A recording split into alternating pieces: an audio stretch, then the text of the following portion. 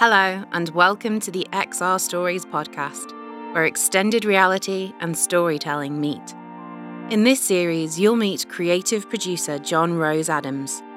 John will be talking to the creators and innovators behind immersive storytelling projects supported by XR Stories. You're going to hear about all sorts of interactive storytelling genres, from theatre to gaming to virtual reality escape rooms, and so much more. In this episode, Lucy and Yo from Pilot Theatre chat to John about how the archive blends game mechanics and theatre to create a truly unique experience that invites the audience to connect to the story. So I invite you to join us as we explore the dusty shelves, hidden books, and unique collections that make up just a small section of the archive.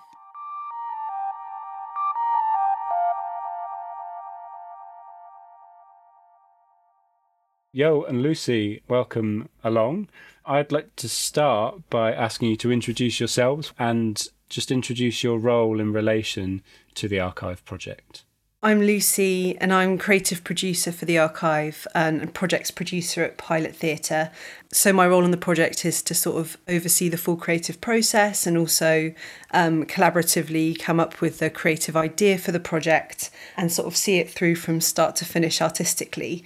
Yeah, so that's my role on the archive. Hi, I'm Jo, and I was involved with inventing the archive as an idea, and I'm still working with Lucy on the creative parts, and I would say I mainly brought the aspects of game design and game mechanics in theatre as an expertise into the project. Brilliant. Thank you. Welcome both. And Lucy, can you give us a bit of background about Pilot Theatre as well? How the company came about, how it was founded, and what Pilot's mission is? Yeah, of course. So Pilot Theatre are an international and national touring theatre company primarily. So the sort of main body of our work are big mid-scale touring theatre productions. But the key part of our work is that all of the work we make is for young audiences, and by young audiences at Pilot, that means sort of secondary school age up to the age of 25. So we often focus on young protagonists, adapt stories that sort of speak to young people's lives. We talk about themes that are really current as well as adapting historical stories. And we've always, as a company, had a real interest in digital technology and how that intersects with theatre. So going back, I think, to maybe the late 90s or the early 2000s, obviously I wasn't working with the company at that point, but we were one of the first companies to tour with CD-ROMs and computers in the foyers of theatres. So it's always been something that the company have kind of integrated into their work. We work with projection. We also run a live streaming part of the company.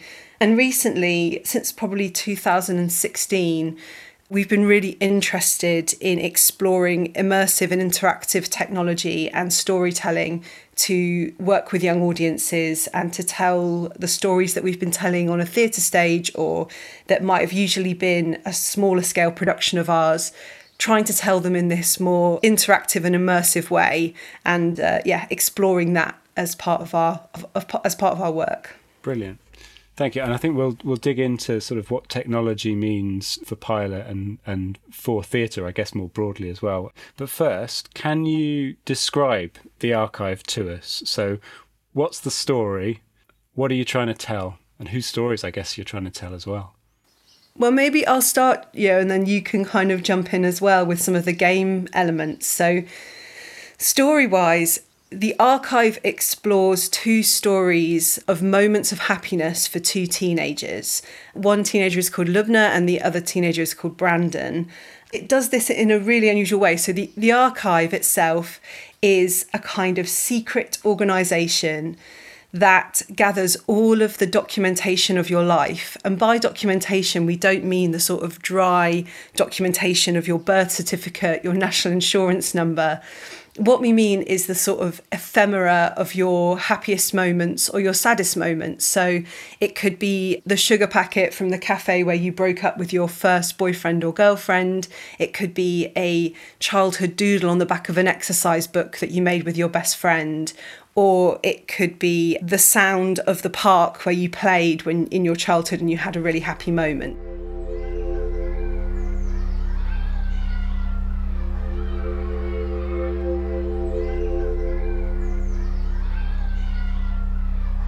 As if they've still got that no ball game sign. Hadn't been here in a while, you see. East Park. I normally try and avoid it if I'm being honest, but they put up that sign because of us. No ball games. Used to be here for hours and hours when we was kids. Literally every night. Bare chests. Tossing a rugby ball around like we was in some kind of trance. So they put up a sign. Try to get rid of us. Yeah, I always used to say, it made our passing real good, that sign. And all them months we spent trying to chop the ball hard enough to put a dent in it.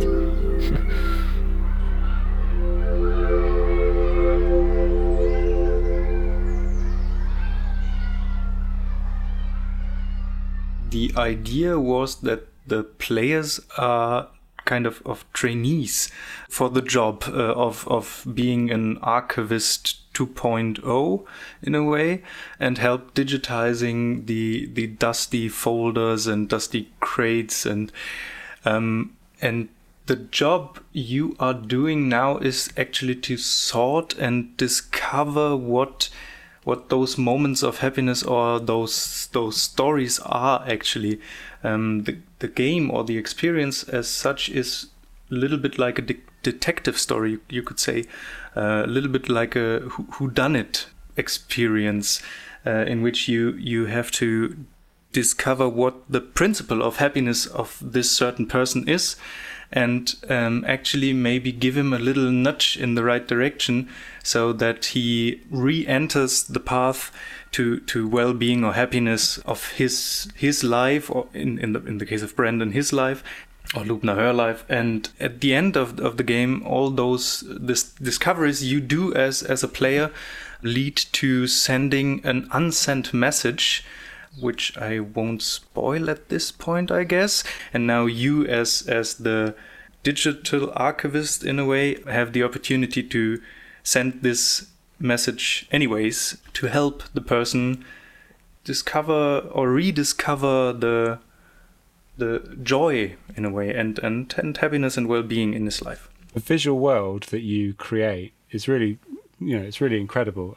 So it recalled maybe a little of Terry Gilliam's kind of Brazil kind of world of well-meaning bureaucracy and all of that. And also, sort of it feels a bit steampunky as well. So how did you land on the look and the feel for this environment? What was the process? Well, we sort of started with lots of discussions. This has been a really highly collaborative process. With younger audiences, I feel there's this sense that actually technology is everywhere. It's so integrated into our lives. It has a very specific aesthetic, and you see that sort of pulled through in episodes of Black Mirror on television all the time. And we wanted to create something that was different and exciting because it's different, something that perhaps recalled the dusty past of technology, something retro, that kind of Y2K look that is actually quite trendy at the moment with young people in fashion. We did some young people's consultation around the project, and one of the people we worked with actually suggested, when they saw the visuals of the project, that it was like discovering the digital equivalent of Jumanji under the bed, like a kind of exciting, unearthed discovery. So that was part of the aesthetic. And I think that really does have an appeal for younger audiences. I've actually used it in some of my other projects as well, the idea of retro technology. So that was a big part of it. And also this idea of the paper ephemera of your life somehow becoming really important in the digital age. I think that was also something that we were excited to explore. But you did some really great kind of visual boards for it, didn't you, to sort of introduce the ideas? Yeah. Terry Gilliam and especially Brazil was a big inspiration for me, and I like this, or I generally like this worlds Terry Gilliam is creating, where, as you said, John, this well-meaning bureaucracy turns sideways in a way and gets a little bit threatening, and And that's why I tended to use as an inspiration also the architecture of brutalism. Maybe you know it. Those big buildings, like blocky buildings made completely out of concrete. And for me, the archive is a little bit like where you have these people who are doing something which is actually good and nice, and on the other hand there is also this aspect of, well, I mean, they are documenting all of my life and all of everybody's life in a way, and do stuff which brings me to certain points or in certain directions. I like these two sides and the space in between where you can actually decide whether this is a good thing or a bad thing. And of course, for us, the intention, I mean, for me at least, the intention was that the archive as an agency is actually doing something good. Yeah, and I loved how you sort of. So I should say I've been very pleased to kind of have a little play, and the way that the onboarding experience into it I felt was really like interesting. I've got a question about it. So I felt as a player, you sort of tempted me in without sort of whacking me around the head with like what it exactly was my purposes. So it was like an invitation to be helpful. And I realised that's a perfect game mechanic for me. And I wondered if that was sort of deliberate, like, or actually how hard that is to kind of introduce a game and a set of game mechanics to a player afresh. Yeah, how did you kind of land on that? Because it at least for me, it worked a treat. I was like right in there going, okay, I've got a job to do. I'm going to do it. That's great. Well, actually, we did actually go through a really sort of strong workshop process, also with Ben Kerman, who was the academic from the University of York attached to our project as well. The purpose of the kernel of the idea for the whole project was this idea of mindfulness and well-being. And we had a lot of discussions, actually, didn't we, about the game feeling like you weren't kind of under the pump as soon as you arrived into it. It had to unfurl in a way that built your sense of purpose and sort of gently nudge you into this weird bureaucratic world that then unfolds into a beautiful visual and audio world. So that was something that was quite important to us, I would say, actually, is that sense that when you play the archive, it's not about stressing people out under pressure to get something done. It's about slowly unfurling, as an archivist would, the story of this character. And I think that it's great that you say it's like an invitation to participate, because I think that really was our intention. Wouldn't you say, that pretty much was our intention, to bring people on board? Absolutely, and especially if you think of the mechanics as such, which are pointing and clicking on stuff and looking at it. I mean the game mechanics are not big and huge and complicated, but rather small and delicate in a way. I mean, that's actually what we do in theater, to invite you to a place and be there with us and enjoy what is happening there. And I'm actually quite happy how we managed to translate that into this digital format, because you when you enter the archive, there is a reason to be there and not to just fulfill your tasks.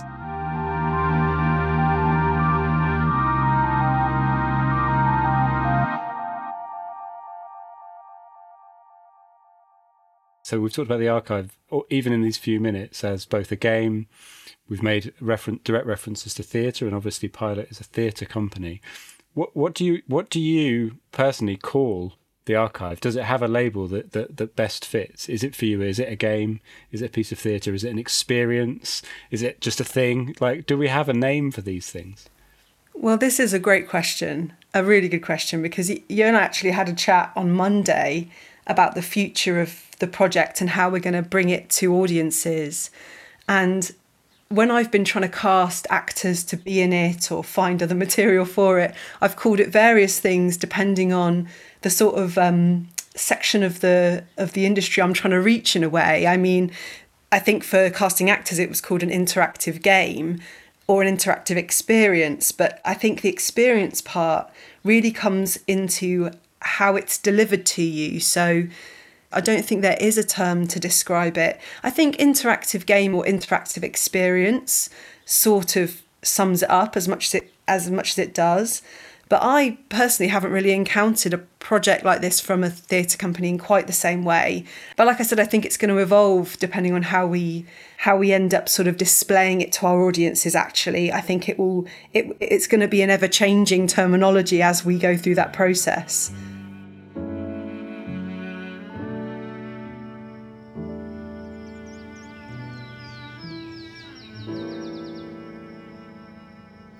It seems silly now, but at the time I cried. I stood in the park by the oak tree and just cried. It's not that I thought that I couldn't do it. It's just that people don't think that girls with tummies that roll, thighs that rub and take deeper, longer and louder breaths can do much of any exercise. I didn't do it for others. I did it for myself. I just wanted to feel healthy. My older sister, Fozia, is a gym fanatic. Her and her husband, Hamza, do marathons on weekends while I would read a book or hang out with my cousins. I've always been the fat little sister. The one that aunties would pinch cheeks and say, "Oh, Lubna, you're looking plump, aren't you?" As if that counts as a hello. Inside, I'll be thinking, "Auntie G, if you touch me one more time, I'll bite those Mr. Kipling Battenberg-looking fingers and dip them into your peppermint tea." The entirety of the project was delivered during a pandemic, where all elements of kind of what we were trying to do as individuals were fairly well constrained. So where did the project start off in terms of your conception for it, and how much did it evolve through its duration, and I guess how much of that was affected, was it informed by the pandemic? It was massively informed by the pandemic. It was a real challenge because the initial idea was going to be a beautiful thing, which would have been all to do with human contact and using physical props that had human interaction that lit them up, whether it was like laughter or touch, or even using human circuits with Arduino to make things work. And it was going to be a sort of in the room, more theatre with a kind of game storyline in a way, where you could play a game with a group of people with an end result. And it was always based on a sort of science fiction-y story where there was something to be solved, something to be uncovered, but it was very much going to be in physical space. And we were going to do that with several in-person workshops with larger groups of young people, and also maybe have a game jam that was involved in the idea of the process. And as soon as the pandemic hit, it just became instantly apparent that just wasn't going to be possible. And the in-person element of it that was absolutely going to have to be made in person just wasn't going to work. And then we also faced that idea was how long is this going to happen for? I mean, we're going to produce this piece. Is an in-person experience for 30 people, how long is that not going to be a viable option for us as a theatre company? And it's so important to get this work out to audiences, because it was about well-being and happiness. I mean, we suddenly found ourselves in a situation where that was needed more than ever. So we had to completely pivot. I mean, the whole pandemic had a huge impact because we had to do all our sessions on Zoom. This kind of work is, it's different, and it costs a lot, and it takes a lot in a way, and not only time, I guess. It was incredibly generous, actually, of the creatives to be able to kind of adapt in this way. And I really feel like actually what was a pivot because of the pandemic has become something with an even wider scope and a potential for a bigger audience actually than what we initially planned, which is a huge positive and really exciting. We are like pioneers in this genre in a way. We can now invent and define a new genre. Let's discover this whole world of digital theater in a way, and let's, I don't know, call it jiggity boopity boop, and that's the format right now. That's something I really like about this whole project and this whole period of theater work in a way we are entering now. And of course the pandemic did its part in this whole process of we actually had to develop new formats. I totally what you know. I mean, it's sort of reset our expectations, and there's a wide angle view now about what kinds of things we're up for sort of seeing and how they're presented to us. And yeah, our computer screens are no longer just a source of work and an email hassle for us. It's also, hey, there's amazing games and experiences and all of that kind of stuff, and theatre, so much theatre coming now through our screens, which is brilliant. I wanted to ask a question around younger audiences. So this project was funded and supported by XR Stories as part of a suite of projects focused on younger audiences. And obviously, you know, Pilot's background and raison d'etre is engaging with younger audiences. But did this project teach you, or did you learn anything new from the younger audiences that have engaged with you on this about this kind of experience as theatre and as part of Pilot's, you know, ongoing sort of portfolio of work? I suppose a new thing would be that this felt new to the people that we discussed it with. They felt like this was visually something that they weren't currently seeing, that it felt like something to be discovered. And we actually did some consultation with someone who works with youth groups in Coventry, actually. And she was just saying that she was really excited by the idea of young people being able to discover a project like this on their own, and it feeling really different. It feeling like, because it's exploratory, there's nothing being fed in a didactic way to you, or you're not forced to sit and play this for hours. You can come back to it, noodle around with it, take it as far as you want. You could listen to one of the audio and video bits over and over again if it spoke to you.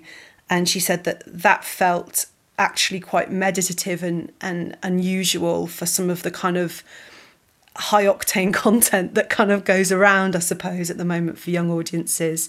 That was a really exciting new thing to hear. And yeah, it was really heartening actually after all the work we put in, careful thought around the story. Yeah, brilliant. And then I guess sort of the final bits of evolution, what you're planning, what you can plan for the archive going forward. What sort of ideas have you got at the moment, and where do you see it going? We have actually just had a discussion on Monday, you and I, so maybe we could talk about this together a bit. We both have really, basically the concept of this story and this interactive project feels like it has endless scope for extension and expansion. I feel like we've done that thing that people really want to do. Well, I hope we have, touch wood. We have built a kind of world that exists as a very strong visual identity. So there's two things really. This is the first digital project that's not a capture of a play that Pilot will be able to distribute really widely digitally. One of our previous VR projects had to be in a physical space, like a live theatre production, whereas this one has the opportunity to be disseminated all over the world if we want to, as a digital download. And that, as a theatre company, is such an exciting prospect.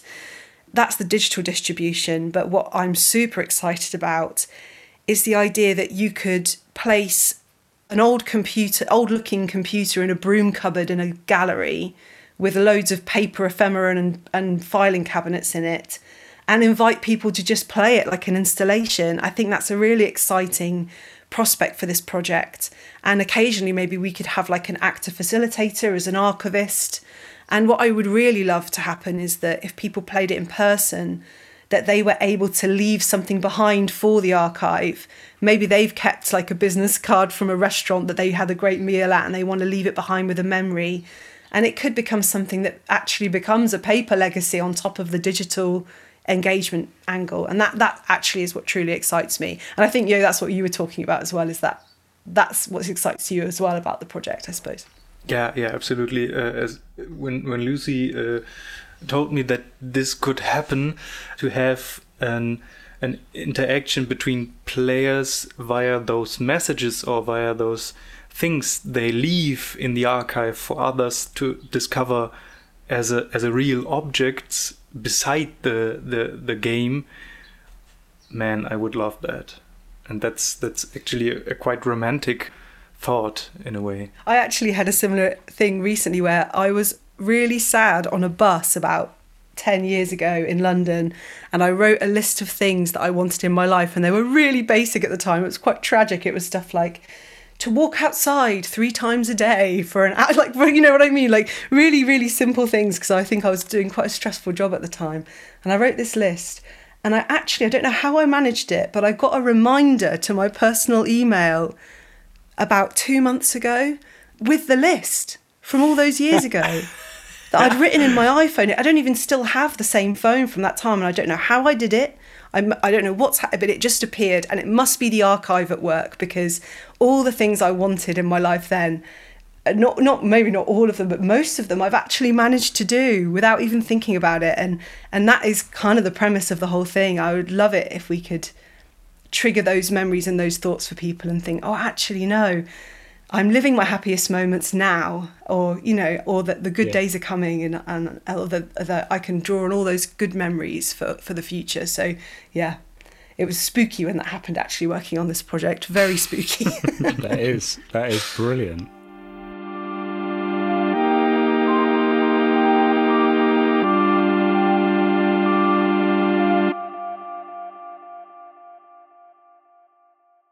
I'm going to finish off our conversation with a question that's broader than your project, taking in kind of your view of theatre and the performing arts, I suppose, widely.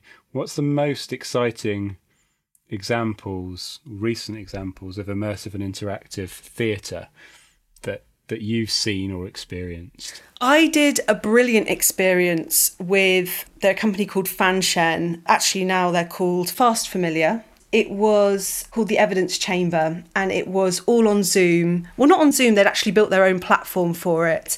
And you were part of a jury, and it was all based on real research from scientists that work with DNA evidence. And you worked with a group of strangers through this evidence alongside real facts about how DNA is truthfully transferred. And at the end, you had to decide whether there was a sort of enough reason to convict this person. And I felt like it was so interesting because you were able to do it from home, yet you felt so invested in the decision at the end. And it was really eye-opening because the facts about DNA and its transfer were real, and they were from real forensic scientists. And it completely opened my eyes from the whole TV idea of that DNA convicts the person. I couldn't believe actually what the truth of the sort of way forensic evidence works is. And I think what a great thing to give you sort of a bit of a sort of heart-pumping experience through the storytelling that is so grounded on something so real. And I've not stopped talking about it since. I think I've bored everyone I know to death. I think of a piece by Machina X, which is a German theater group who are doing theater games.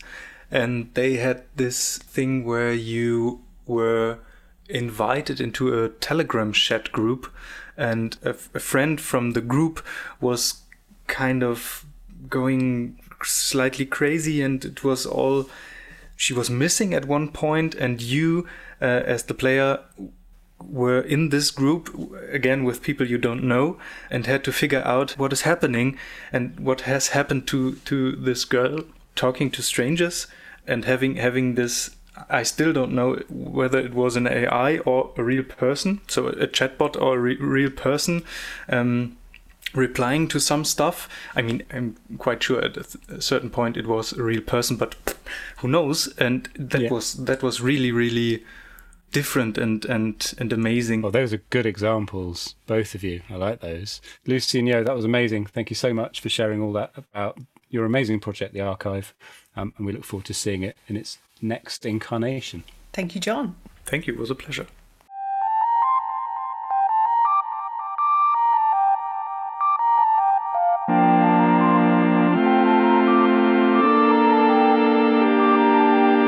Thank you for listening to the XR Stories podcast. If you enjoyed this episode, please subscribe, and don't forget to rate and review to help more people find us. You can find more information on our projects by heading to our website, xrstories.co.uk, or you can find us on Twitter at xr_stories. XR Stories supports research and development in cutting-edge digital technologies in the Yorkshire and Humber region. We have a programme of funding, research collaboration and connection to champion a new future in storytelling. XR Stories is supported and funded by the Arts and Humanities Research Council, the European Regional Development Fund, the University of York, the British Film Institute, and Screen Yorkshire.